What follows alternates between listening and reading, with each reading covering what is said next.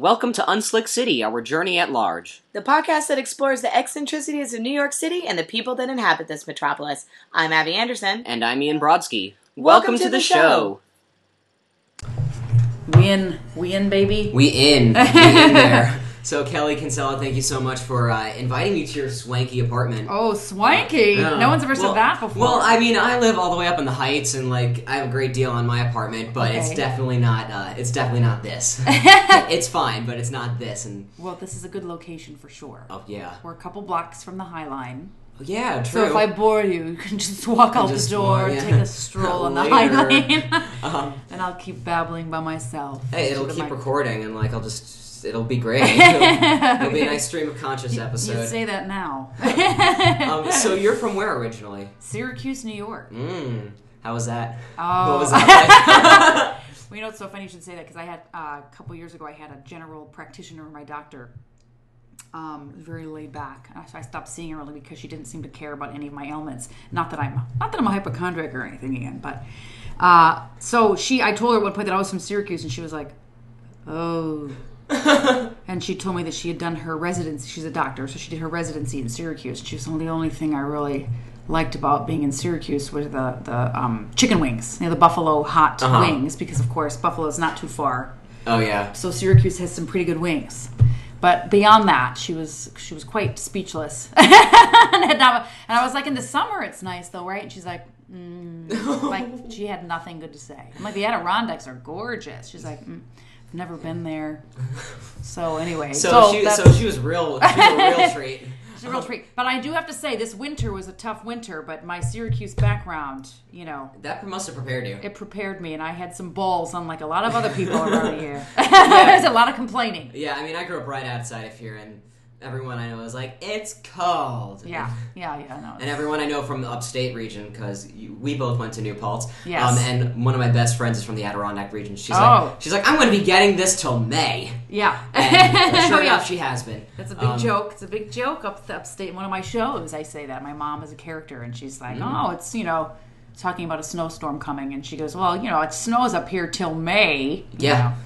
So and I remember, it's pretty common. Although May has come and gone. I think we got away without much. A storm, I think. In Syracuse, at least. Oh. I didn't hear of any. I thought you were going to say, we got away without having spring. And I was like, yeah, that too. And so you went to college at New Paltz. Yes. You were a theater major too, right? Yes. Performance? Yes. What was it like then? Because that wasn't much before my time, but... Well, you're so kind. I mean, I don't know if you know how old I am, Ian. I don't. I'm not gonna make you out yourself on my podcast. Okay. Oh, thank God. Because, I've still got some years ahead of me. I need to pretend that I'm something that I'm not. I'm kidding. I actually, I did graduate back in the 90s. Let's just say that. But I did go there for art, actually, studio art, drawing and painting, and that's what I did all through high school, generally. I didn't really do any performance. I mean, I did dance, and I was a musician in high school. I grew up doing that. But as far as performing, I didn't really get into it until I took an intro to acting class at New Paltz. And then, I was a natural performer because I did a lot of comedy and I was writing at a young age. So I kind of instinctively went in that direction. And my freshman drawing teacher gave me, I was a good student, and he gave me a C for my first course. And I was so shocked and dismayed that I just, threw in the towel on my painting and drawing career and was like, screw that, I'll be an actor, Yeah. Which is much for less, a more stable it's career. Much less competitive. Clearly. They didn't know how to grade you in those classes. Well. So that's always a good thing. Nice. And then so you graduated, and then did you move to New York right away? Yes. No. Wait a minute. No. Let me think back, because what happened was I was also a French major. Oh. And so I studied in Switzerland. I studied abroad my junior year. Sounds awesome. It was awesome. And so I made all these friends, and the trajectory of my life has always been a little bit split focus. I mean, one of my shows, I think that you saw back in New Paltz, the one about the anxiety. The whole opening scene is about me. Yeah, when thoughts attack. I don't know how to order, food in a restaurant, but it's like a continual, conundrum for me in my adult life. And even back then was like, oh, do I do this or do I do that? Do I focus on this? Do I focus here? So as an actor, unfortunately, because being in New York now, I'll cut to these years later. I work on Broadway as a dresser backstage, and so I'm always meeting actors who have followed a very clear strangely enough, path from their childhood, taking dance lessons or singing lessons, and they go to college, and then they come to New York and get an agent, and then they start booking their gigs, which is something I never really did. I was so drawn to go back to Europe after my experience of living there. So I went back, and I was a nanny in France for 2 young a countess, right near the Chateau Fontainebleau was where I lived. And then I was, I worked at a coffee shop in Switzerland, and I worked at a West End theater in London for 6 months. Oh wow! Doing dresser work? No, I was a bartender. Cool. And so I always say too that was kind of like a master's degree for me, because I work on Broadway, and you don't get free tickets, like no matter who it is. Like the president comes and they're like, make him pay $180 for his ticket. But when I worked on the West End, even just as a bartender, one of the perks was you would get free tickets to all the shows in the West End. All the shows in the West End for your family, yourself. You get free tickets to like movie theaters. And so I was working as a bartender and living up in Kentish Town, and so I would constantly go to the theater, and I was getting discount seats for the National Theater and the Royal, the Royal Theater. Thank you, the one up in Cambridge and Oxford. And so anyway, I was constantly going to the theater when I could. When I wasn't working in the theater, I'd do matinees, and that was a great kind of education in and of itself. I got to see some amazing productions early on. And then what brought you here? What brought you back? Oh, so then I came, and funnily enough, I came back, moved back to Syracuse of all places to kind of regroup and recoup. Thought about going to applied to grad school. I applied for acting to like Yale and NYU and Juilliard, and I got rejected in the Royal Academy of Dramatic Arts. And I didn't get accepted. I set high hopes for myself, and I was very disappointed. But I came to New York, and I lived in Queens, and got a job waitressing in a French restaurant. I was the only woman and the only American in this place. But I was doing comedy, so comedy was always a strength for me, and so I started doing sketch comedy, and I was doing it with people. Ben Stiller was in this theater I was performing, and where was and this? his sister Amy. It was like, I can't even remember. It was all this downtown kind of venues when when that was really kind of happening. There was that whole class of comedy like that started in those like venues. Yeah. Like I keep on listening to podcasts with like Aisha Tyler and like all those people who came from those venues, and yeah, it's crazy. I mean, that was I can't, and it was so brief. I feel like that moment in time was so brief because you're struggling. I'm living like on a friend's couch in Queens, and I'm trying to waitressing like lunch and dinner shifts at this French restaurant, because that's how Europeans run their restaurants. They just like hire 3 waiters to work every shift, and you have no life. So, but then I had an opportunity to teach English in the Czech Republic. Somebody called me within a week. They're like, "Can you come next week to the Czech Republic, right outside of Prague, 90 minutes from Prague, a town called Tabor. This meat processing factory is looking for an English teacher, for all their management." And I was like, I was a vegetarian at the time. And I took the job. It was the craziest thing I ever did in my life. They kept they'd give me free meat every week, bags of like beef and veal and chicken. Did you have to break it for that? Oh, no, I didn't. Oh. I somehow never ate meat that whole time, and I got really sick because I was not getting any vitamins or minerals, and I was really sick while I was there. But I would bring all the meat home to my landlady.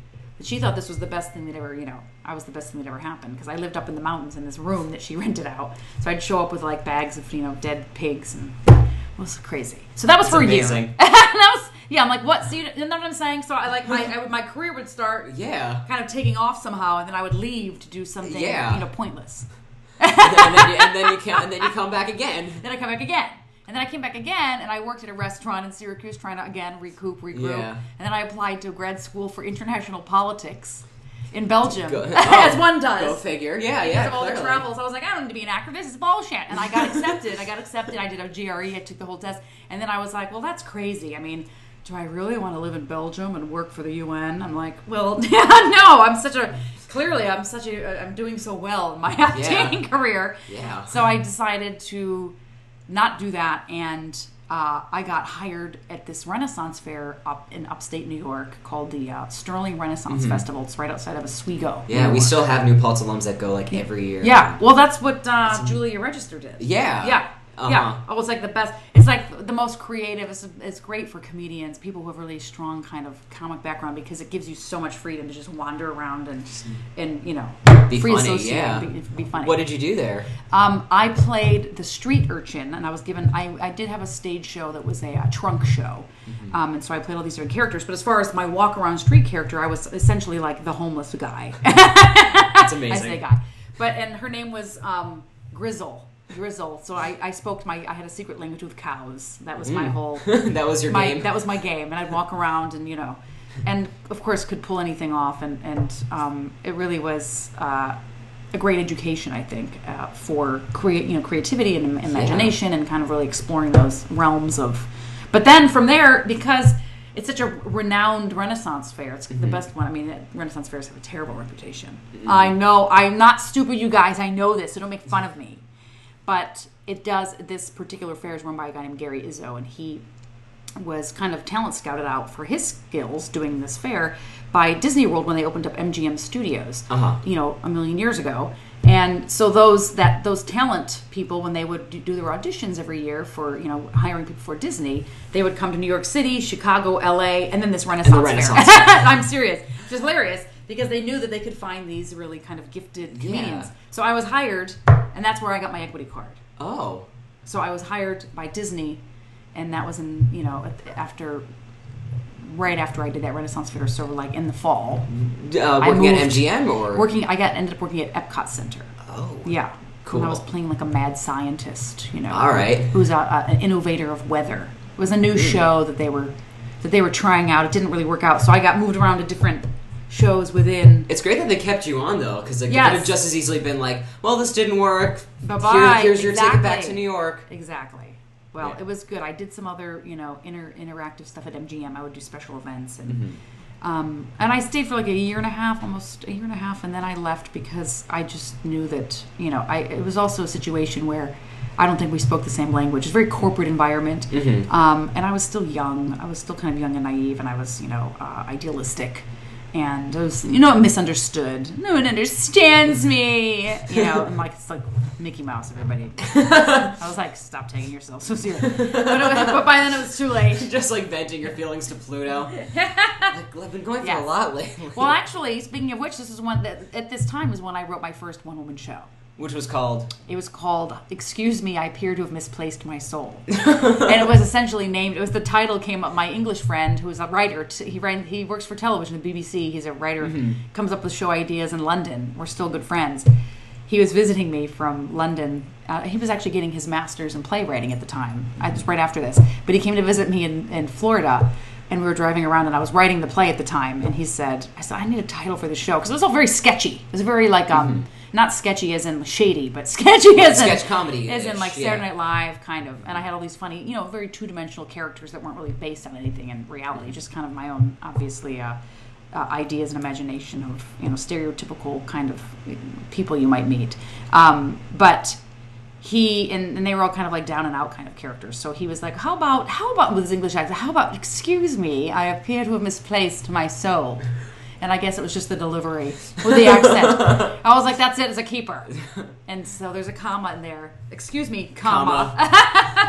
That's amazing. It's kind of it was a fun title. Do you still keep up with that show? Or like, because I know you have that one, you have When Thoughts Attack, and then you recently did a new one, right? Well, I have actually, the order is I have, so whatever that was, excuse me, I appear to have misplaced my soul. I actually moved to New York, 2 years after being in Florida, doing that show. I did do a one-woman show that was written for me the year prior at the Fringe, the Orlando Fringe. Oh. And that's how I decided, because it was a big kind of sleeper hit and everyone loved it, and it was it was called Women Who Love Too Much and the Men Who Don't Really Care. It was very, very talky, and I, for about an hour and a half, I was like, blah, blah, blah, blah. And there was another actor in it, but he never said a word. He was the serial killer, the role of the serial killer who never says anything. He's trying to kill me the whole time, but I talk. Like he dies because I talk too much. Not really. I can't remember how it ends. But anyway, so the next year people were encouraging me, you should write a show. You're so funny. So I wrote the show, and then I kind of didn't really write one again for like another 9 years. But I come to New York to do that show. And then I wrote a 2-person show and went to Seattle, and with my boyfriend at the time, an amazing performer who also did the Renaissance Fair. And so we had a similar sense of humor. So we wrote something together, traveled across country, did it in Seattle. That's awesome. Which was great. And that was because I had an opportunity because of, my show doing well in Orlando. And then things kind of, come back to New York, and then I really kind of dug my heels in here to kind of get settled. And that's when, like, where are you getting your money, and how are you making your living, and, auditioning for things, and what are you auditioning for, dealing with that and the trauma of that. But the next show was, and then I eventually got a job as a dresser on Broadway. So I got into that union, and that's what I'm still doing till this day, where I have, health benefits and a pension annuity. It's a great gig. But it was the fodder and the inspiration for my show called Kelly Kinsella Live Under Broadway.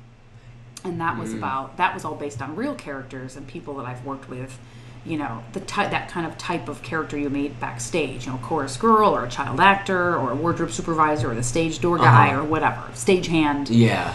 And that was really fun. That got picked up by the International Fringe Festival in Fringe. I did it at Joe's Pub. I did some excerpts of it from Joe's Pub. And then I did it at Ars Nova. They were a great support of that piece early on. I workshopped it with them.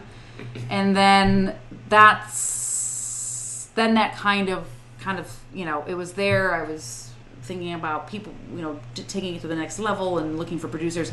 And that's kind of what happens, as it gets to a point where you have to kind of get it to the next level. And that can be rough, Ian, for a solo performer and producer, So yeah, because you're doing all the stuff yourself, like you're the sole driving force, right? Well, yes, and I was lucky enough to go back to places like New Paltz that have these grant programs, and I went back to Syracuse, where I'm from, and I have a big network there of supporters, and was able to have venues donated to me, and I would do a show or an early incarnation or workshop of the show, and it was a great way to raise money and then come back to New York and and invest in these festivals like the New York International Fringe Festival or Solo Nova, which is part of the Terra Nova Collective.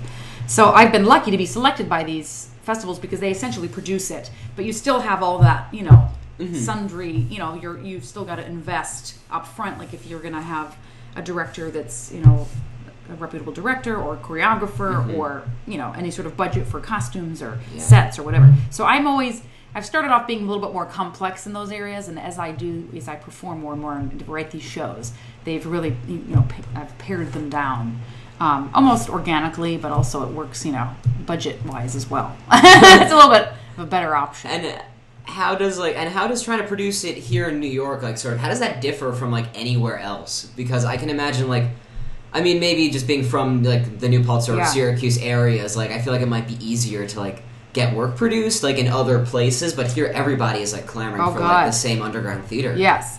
Well, yes, and that's true, and that's why, like I said, I've always been somewhat lucky, but also adamant as as time goes on, to not. A lot of people might rent out a theater. They might have to raise a lot of money, right, some of their own funds, and then rent out a proper theater, and then pay all those fees out to, like I said, a director or this, and it can be upwards of $10,000-$20,000 to do something like that just up front. And I was never interested in that sort of thing. I executive produce for myself in the sense of my hands are I'm overseeing kind of every element that's happening or that needs to happen.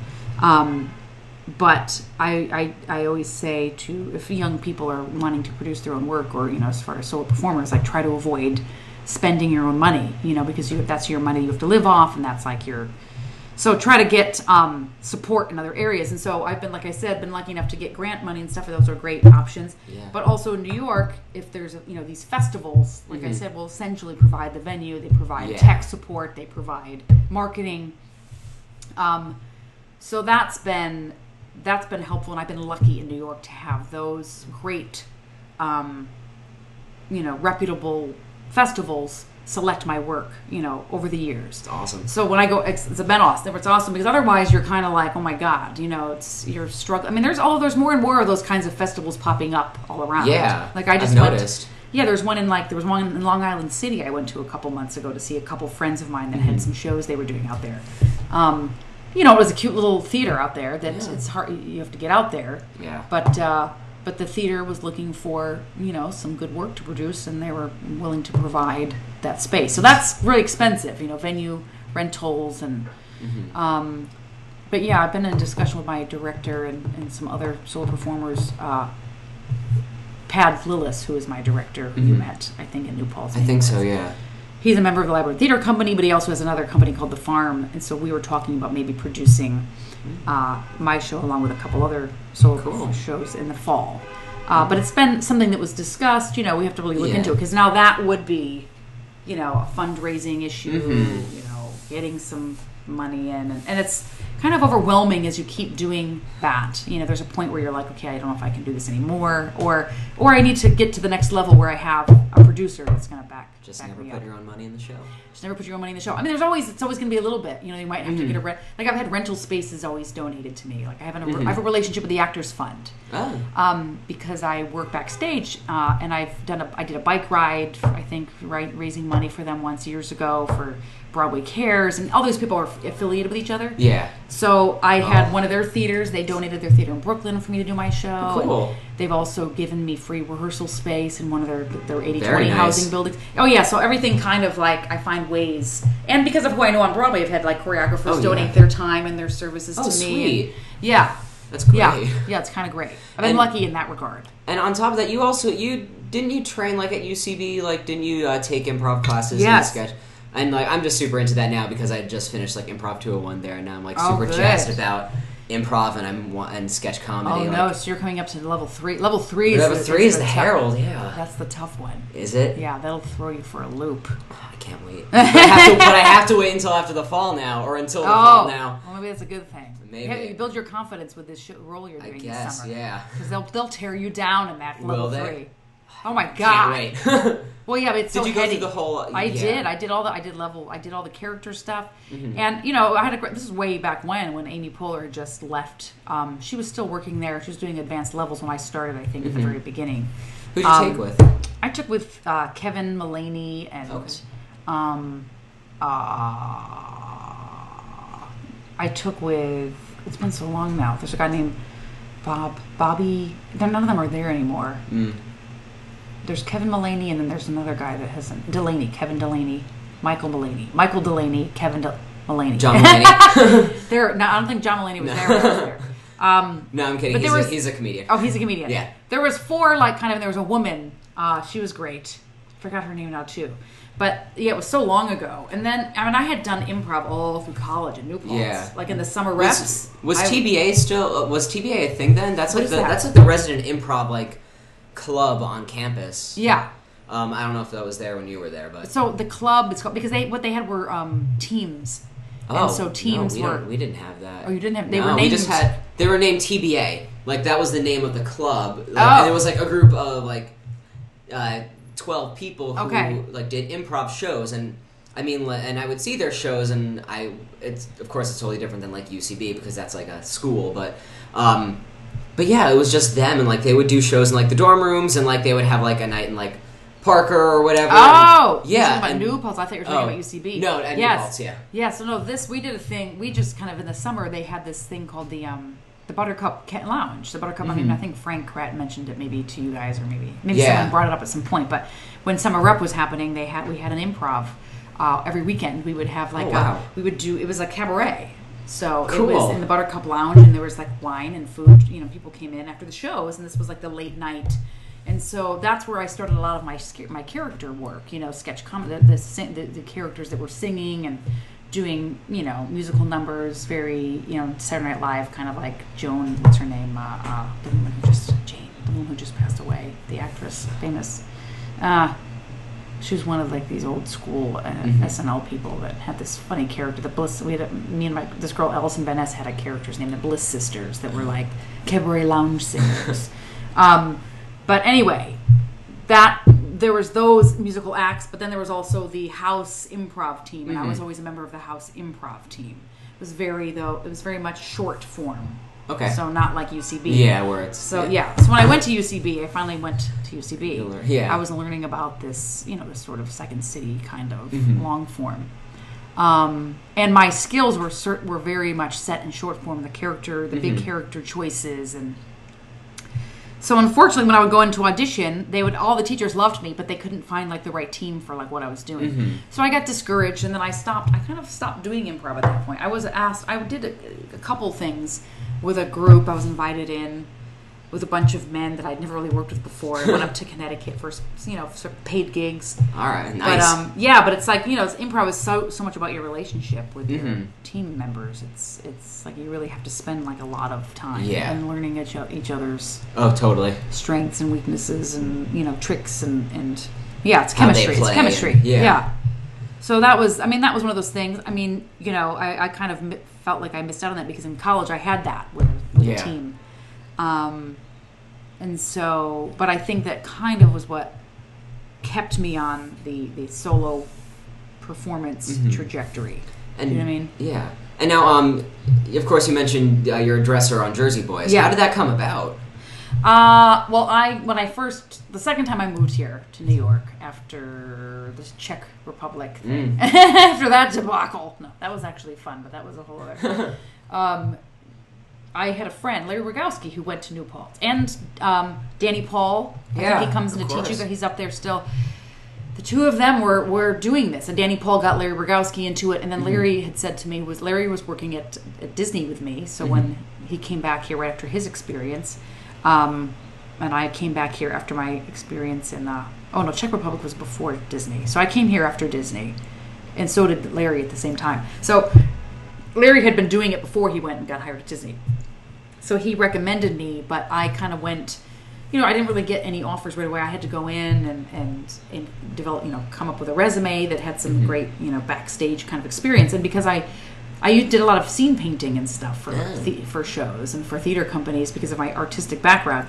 So I had that, and I had a letter of recommendation from some of those theaters. And, I've done some costume stuff, but very like some sewing and building in college, but nothing major. Yeah. Anyway, you get like you pay $100 and then you can take this resume and you get a listing of where, these theaters are and the names of the supervisors running these shows, and then you kind of make your rounds and you hopefully literally get a foot in the door by putting your foot in the door, pretending that you belong there and telling the stagehand, the stage doorman, like, I'm here to see, Irene Bunis, so like you know who she is. So then they get confused and then they tell you where to go. And you're like, yeah, I know where her office is. Then you walk down there and you kind of, punk them. Yeah. Here's my resume. And sometimes they get mad at you. Like, who let you in? That's the doorman. Yeah. It's kind of crazy. It's very competitive. Yeah. It's really hard to get those jobs. As bad as being it's almost as hard as getting acting jobs. Really? Probably almost harder. And yet, I was more tenacious with getting a dressing job because I thought for sure, my insecurities as an actor have always been, well, who's going to hire me?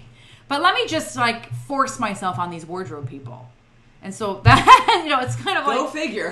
Go figure. Yeah. It's like, oh, wait a minute. Maybe I should have done the same, applied that same technique to my acting career and I wouldn't be, here in my little Chelsea studio apartment on a Friday afternoon getting ready to go to work at the theater. Jersey Boys. So Jersey Boys, 10 years ago, I got hired. When it first opened, or when it first opened? Oh, cool. I've been there since the beginning. But yeah, so that I ended up finally getting a swing job. So I was waitressing at Joe Allen, which is a great place in Midtown. I was lucky enough to get that job. I was a terrible waitress though. I still am. And they were happy to see me go. Yeah. But I still am actually friends with them, and they give me free drinks and free dessert. So you're the second person I've interviewed this week that was like, yeah, I used to work in food service, and I was terrible at it. So. Oh, really? Oh, God. Terrible. And in Syracuse, I was terrible at it, and no one even went to restaurants there. Well, I guess there was. They just didn't leave the house, and I guess they don't have Seamless up there either, do they? No, they don't. I'm guessing they didn't then either. They didn't then. Who knows? They might have it now. I'll be there in a couple weeks. I'll let you know. But yeah, so that was. Stay tuned for that. Stay tuned. This guy's not going to want to come back into my house, you guys. I'm talking too much. I've obviously not Loving it. That's great. No, but so this is the thing. It's like you kind of have to, you have to earn your reputation, and so you get in, and maybe you swing for a bit. You fill in for maybe a dresser who is on vacation or whatever, and then maybe you learn that track, and then you learn another track in that show other female dresser track, and then maybe you get some. It's tough. You have to go without income for a while, and you got to keep looking elsewhere to other venues and other theaters and other look at other supervisors to get work. So it takes a while to kind of.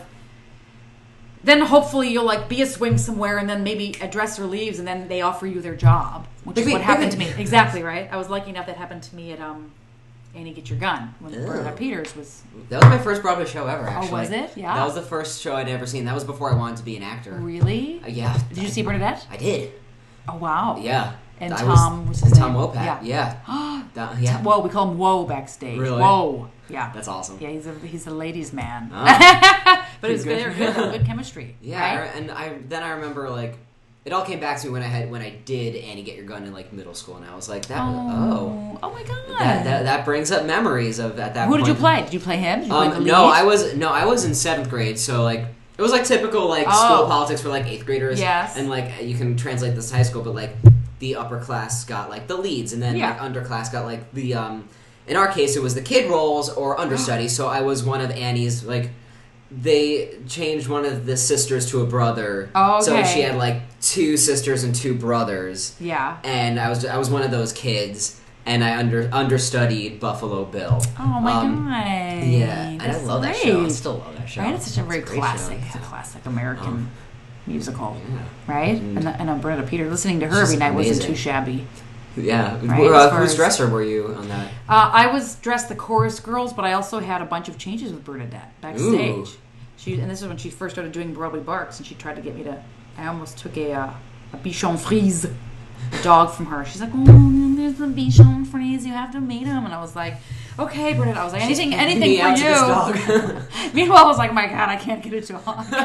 It was so terrible. I thought I was gonna. I was like the next day. She's like, "Did you get him?" And I was like, I'm sorry, Bernadette. I don't think I can get that dog. And I felt like I was really letting her down. It was kind of like embarrassing. Her face just drops. Oh my god! Right? I was like, oh my god, who says no to taking a dog from Bernadette Peters? Who saves dogs? Clearly enough people have though. I think you're in the clear. They have. Now you can't even you have to. I always a big joke for me because I actually volunteer every year at the Broadway Barks. I deal with the animals and like the talent that I pair them up or whatever. And I always say that my big joke is, because when a kid I dressed at the Pillow Man, I dressed the children in that show, and Jeff Goldblum. Jeff Goldblum I dressed, who was great. But the kids had small parts, and I would deal with them. But this one kid, Jesse, he went to the Broadway Barks that summer, and he wanted to get a cat. He came from a good family, and they lived in Stuyvesant Town. He had, his mom and his dad. He had a sibling, and was this successful child actor, and he applied to get a cat, and they took him, put him through the ringer and denied him this like adult cat because they're like, we don't think that you people are responsible enough. And he was crying. I mean, it was like this sad. Oh my god! This little boy who wanted this beautiful cat, and I said, oh my god. So clearly you have to be. What's her name? What's the one who? What's the? And I'm always because my joke, and I can never come up with her name. It's on the tip of my tongue. Who is in Frasier? Oh, I have no idea. Who I'm talking about. I know who you're talking. Not Frasier. Frasier is his wife. She was his wife in Cheers. Not Kirstie Alley. No, not Kirstie. But she's like on. I know who you're talking about because I watched. She was Cheers. Lola in Damn Yankees. The original production. Gwen Verdon. No, not the original. Oh my god, like the original, not Gwen Verdon. But how far back? Oh my god. Oh my god. I can't. You better cut this out of the. Because literally, she's runs. Yeah, look her up. Look up. Damn Yankees, 1990. He's 1990s. Yeah. Lola. It's you're gonna know who I'm talking about. She's a famous Broadway actress who's in every. Bebe Neuwirth. Bebe Neuwirth. Yes. So I couldn't. I mean, Bebe Neuwirth. How can you forget her name? Right. But my big joke. Now back to the joke. Now that I've set this up. Now that I've set it up with my boom boom. The big joke was, well, I guess you have to be Bebe Neuwirth to get any sort of animal, adopted from Broadway Bears. So I don't even try. I go every year and I'm thinking, this is it. It's finally the year I'm going to get this dog. I'm going to get this dog. Exactly. I still don't have a dog. I still want one every year. But it's the red a, tape is. There's not a waiting list or anything. I'm sure if I tried hard enough, I'd get the dog. I think I'm just still not. Can't you call up your friend Bernie? I could. I'd be like, Bernadette, I'm sorry I let you down. Look, 15 years ago. I really want that Bichon. I know. Is he still alive? What's that looking like right now? The same one. I need that exact dog, Bernadette. And so, how do you balance being a performer and being I don't want to say stagehand, but being a dresser? How do you balance those two? Because I've had props gigs and I've just been miserable, and maybe it's because I haven't found that happiness on both sides. But how do you How do you balance that? Well, because I know I'm better than them. Well, clearly. I just know deep down in my heart that my skill set is pretty darn good. And that, you know, if I needed to, I could push people down the stairs and take their jobs. I mean, you definitely have the show memorized by now. Funnily enough, I don't, like, half the time I don't know what's going on. People, like, quote things from the show, and I'm like, what's that from? Or, like, the other day. Act 2, Scene 4. there was a song from the show, like, of course, the Four Seasons version, you know, their arrangements are so different. They're very different than what the arrangements are in the musical. And I've grown so accustomed to the arrangements that the musical has. I mean, they're Bob Gaudio's arrangements, I think. I should know this. But they're much slower and like, I almost would say like lower pitched even. They're kind of I always feel like the music is like higher pitched when you hear like the versions from the 60s. I noticed that. Right? And they're fast. And so like there was a song Stay was playing, which is one of the songs that I've been listening to for the past 10 years every night. And my boyfriend's like, oh, isn't this from... He's on the show once. He's like, oh, it's from Jersey Boys. I'm like, no, it's not. He's like, isn't this the Frankie Valli song? I was like, no. And I was like, yeah, oh, wait a minute. Yeah, wait for it. Yes, it is. It is. I'm sorry. Crazy. So it's like, you know, it's good. It's good. Thankfully, it's good music that you don't necessarily want to put a gun to your head. Yeah. I had a voice teacher who's still like a mentor of mine to this day who did Phantom for 11 years. And I remember talking to her, she was like, every night all I ask of you would come on and I'm just like, just jump off the roof now. Yeah. It does get to that point. I worked Cats the last... Right that was my next question, was what do you think of the musical Cats? Because are you serious? No. I'm not. I'm like half serious. Oh my God. I did Cats in high school. And then the youth theater I did that with did it again this year. Yeah. And for some reason, I just really love Cats. And there are plenty of people who won't let me live it down, and I'm totally okay with that. So I would love to hear everything you have to say about Cats. Well, okay, let me just tell you, from the backstage perspective, I did get hired to swing in for a dresser who had left. And I was there for like a 3-month period, right at the very end, right before it closed. Mm-hmm. Maybe like there was 6 more months, then it closed. So, and this was after I dressed Liza Minnelli. So I had just been, you know, dressing as stars. Minnelli. And so I had this experience, and the next thing you know, I'm a cat. So it was like, you know, went from 100% to like, in my opinion, at the time, maybe 5%. I'm sorry, Ian. I'm sorry. It's okay. I respect your opinion. I remember, well, of course, by this time, it was all the foreigners were now coming to the show. So they didn't speak any English or anything, but it's mostly music anyway. Yeah. So they could, you know, get away with that. It's a lot of... I think people are not like that's kind of what our audience is maybe moving towards the Jersey Boys. Mm-hmm. Not yet, thankfully, but because there's still so much dialogue, you have to really understand English. I think to enjoy. There's definitely Jersey an Americanism in that show. Yeah, like Cats history. Yeah, Cats is about cats. Like it's about cats and poetry, and who cares? And we're not listening to that anyway, right? We just want to watch. What's her name? Betty Buckley. I'm like, thank God I remembered her name. I couldn't remember BB Newer. Betty Buckley though. Betty Buckley lived in the building I first lived in when I was in New York City. I was in this great building on the Upper West Side, kind of in a temporary situation, and she lived in the building. That's amazing. And she was such a diva. Was she? Oh my God. Oh. She was a major diva. The doormen were always like a little bit hesitant to open the door for her.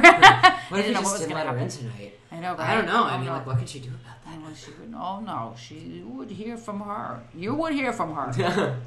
But yeah, I don't know. We went off on so many tangents. Oh, Cats. So Cats. Okay, so I got hired backstage, and I was like, whoa. I mean, everyone backstage was practically a goat. They were like dead people. Like, meaning they were like so over it. Mm-hmm. And like running on some kind of low battery fumes, gas fumes at a low level. So they could just about... The technicians or everybody? I mean, I would say more the backstage, you know, crew. Definitely like the people pulling the curtain, you know, props. Stagehand, those Here's guys. Here's your train, Skimble Shanks. Yeah. They just were, exactly. They were not, and the actors too, like, there was enough turnover that they didn't necessarily get, but there were some people that were there from the beginning, which was crazy. Oh, yeah. And a lot of the dressers that I worked with were there from the beginning, but I couldn't believe the state that the costumes were in. It was like the leg warmers had been darned, you know, within an inch of their lives because, you know, the budget was not there to buy new leg warmers. Or the supervisor was not interested in spending the budget in that area. Mm-hmm. So they were like these gross, like, practically, you know, decomposing in your hand as you had to put them... Because, like, they would wear essentially the same bodysuit the whole show, these dancers, characters, and you would change their leg warmers. Really? That was the extent of the job. That was your job? Yeah, it was like I was going to say, that must have been an easy job. It was so easy. Like, put some cone heads on the mice. Yeah. But I remember, like, and there was so much flexibility with that, again, because it was so easy and there was all this downtime. And because it was, like, ghetto, by the end of it, it was just like, who cares who's going in and out of, like, the house area. Like, there was direct access from the backstage to get to the house. That they told me, like, okay, you can go in the house and watch the show if you want. So I took that opportunity to go check out the show on several occasions and sat in the audience and was somewhat mortified by the lack of energy and kind of like total 70s feel that it had to me. Like, you know, it had this kind of dark weight to it. Yeah, because it was like 2000 by the time it had closed. Yeah. But there was just something about, like, it just, the light, everything was like, I would sit in the audience and surrounded by, like, Mexicans and, like, Italian people. You know, they're on vacation from, you know, and they're like, oh, I love it. And I was like, oh my God, somebody just. This is paying my rent. Oh, yeah. So I would like, creep back into the backstage area and be like, just I thought you were watching the show. Yeah. I was just, I think I'm a little bit, you know, what's it called? I'm subjective in the area of Andrew Lloyd Webber now because of that. Like, I've never seen Phantom or... Really? God, no. Oh, I don't think I have I know, so, like, I feel like people love or hate Andrew Lloyd Webber. Yeah, and, you know, listen, I'm not really a music... I was never really a musical theater person. Like, I wasn't a singer, really. Although I did do, speaking of Damn Yankees, I played Gloria Thorpe in college, my senior year. Joe Paparone directed. I was just about to ask. Joe Paparone. Shout out to Joe Pap. Oh my God, it was so fun. Of course, it was a very funny, you know, fun role. I was a dancer too, so I had dance training, so I could do like the big dance numbers and then be like the big schmachter, like Ham. You know, it's the big comedy role. But yeah, between that and then I did Company. I was in Company. I was Kathy the dancer because I was a dancer. Yeah. So, but I really I'm not a singer. Singing is not my forte. I've done a lot of musicals because I am always like the comic relief. And I've done them in New York at the Fringe festivals in New York. But people usually approach me and they're like, "Hey, listen, I got this part in this play, and it's this hilarious role, blah blah blah." And then I read for it, and it works out usually. If someone approaches me to perform, but I don't audition for musicals unless I auditioned for Martin Short's musical because I had you would have been perfect in that. I had, my God, you wouldn't believe what I had to do for that audition, and they laughed, they loved it, but I just don't think my voice was strong enough at the end of the day. I remember seeing that. Right? I mean, hello, Martin Short, you ass! You made a mistake. You didn't hire me. You're listening to this. I know you are, Martin. Martin, please sponsor us. Is there anything you'd like to plug in the meantime? Well, not. I'm actually I have nothing believe it or not, Ian. I have nothing really in the city going on right now. Although I'm going to go upstate to SUNY Orange in the fall to teach a workshop, and I do have my new show called How to Do a One-Person Show. I'm kind of looking for venues right now for that show. I just did it this past fall downtown.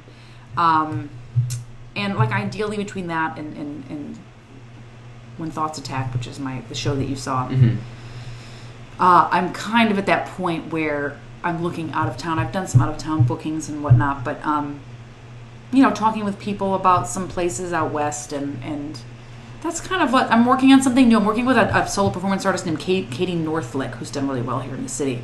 So we just started getting together to develop a web series that's cool. Because both of our fortes are doing our strong character work, and so we're trying to come up with, we're kind of in the idea, what's it called, the idea phase.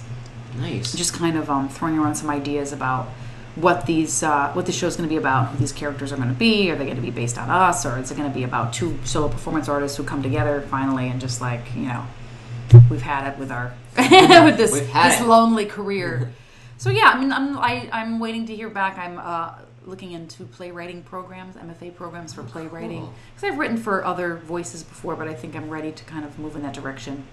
But yeah, that's kind of what's on my plate right now. But well, that's super exciting. Yeah. And best of luck with that. And I know. Thank you. And you're welcome back on the show anytime to talk about it. Oh my God, you're so sweet. I would love to come back. I'll try to not be fun. So talkative next time. Please be talkative. It's great. You too. Have fun this summer. Thank you. I'm so excited. What's your part? I don't know. It's one of those ensemble pieces where everybody is Woody Guthrie. So good. So I'm listening to the soundtrack that I have. There's there are definitely two tracks if we're sticking to the same tracks. There are two young sounding tenors that I know that I would be good for. So we'll see. And it's a lot of group arrangement. Yeah. So, yeah. So good for you. You got to do some podcasts up there. I plan on it. Yeah. Okay. So, Good. thank you so much, Kelly. Thank you. Thank you. So that was my friend Kelly Kinsella. I hope you enjoyed this episode of the podcast. I'm also going to take this time to announce the show that Kelly and I were talking about. I will be playing a young Woody Guthrie in Woody Guthrie's American Song this summer at the Chenango River Theater and then at the Shadowland Theater, if anyone is up in those areas. Also, while that is going on, Abby will be going to Seattle to help her friends open a combination wine bar coffee shop. So, to be completely honest, this might be one of the last episodes for the summer. We don't really know yet, so we're going to see what happens with that. I have some great ideas. Abby has some great ideas, and we're really trying to continue to bring you episodes. And but please don't be disappointed if it is not as often as we're all hoping. But in the meantime, you can follow us on Twitter. Send us some tips at paypal.com. Enter unslickcitypodcast@gmail.com in the search field and send us a little bit of cash. And tell your friends. Listen to some old episodes and reminisce in the first 6 weeks we've had. I don't know. Anyway, live long, live prosperously, live random. Carpe Random.